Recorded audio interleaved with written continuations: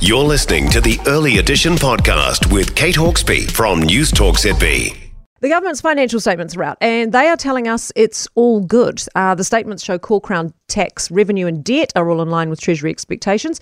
Infometrics Chief Executive Brad Olsen joins us now. Morning, Brad. Good morning. Good morning. We're having a fun time technically this morning in here. How are you? I'm very well, thanks. Excellent. Now, read the numbers. In terms of this, the government's financial statements, is rejigging how they do the maths on this, like including super and including international comparisons to make us look better, is this all designed to make these numbers look better than they really are? Oh, I think that's probably a little bit too far in a sense.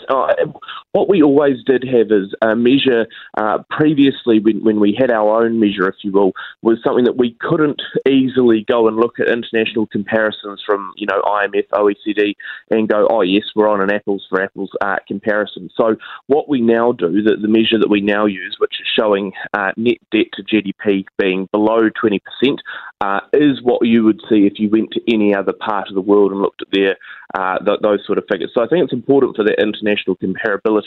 Of course, if we want to dig into things more, if we want to exclude this or include that, we can do that from the figures. But I do think it's useful that when we're talking to our international counterparts, we can say, actually, we're doing our finances not bad compared to the rest of the world. It doesn't mean that we can't always improve and that we want to keep that net debt low for the rainy days that we seem to be having a lot of at the moment. Yeah. But certainly at the moment, we do have more wriggle room than just about any other developed country that we'd try and compare ourselves to. Could we be more cash efficient, or are we getting the best bang for our buck already? Not necessarily. I think that's a very fair question to ask, because I think we do have to be careful with the spending that's going on. When we look at the figures, and so the government accounts yesterday published showed the first 7 months of the financial or the fiscal year for the government. What was interesting, I think, is when you look through the figures, they were very similar to what Treasury's expectations were. So that's a bit of a tick. Although if you have a look at the actual figures compared to, say, a year ago, you really do start to see the sorts of growth that's coming through in expenditure. Operating expenses up nearly 15% from a year before. That interest cost, of course, has risen. So despite the fact that we're in line with our forecast, the forecasts were always for that higher spend, and given just how much competing pressure there is for the New Zealand government dollar at the moment, I do think we've always got to watch out for where we get that bang for buck.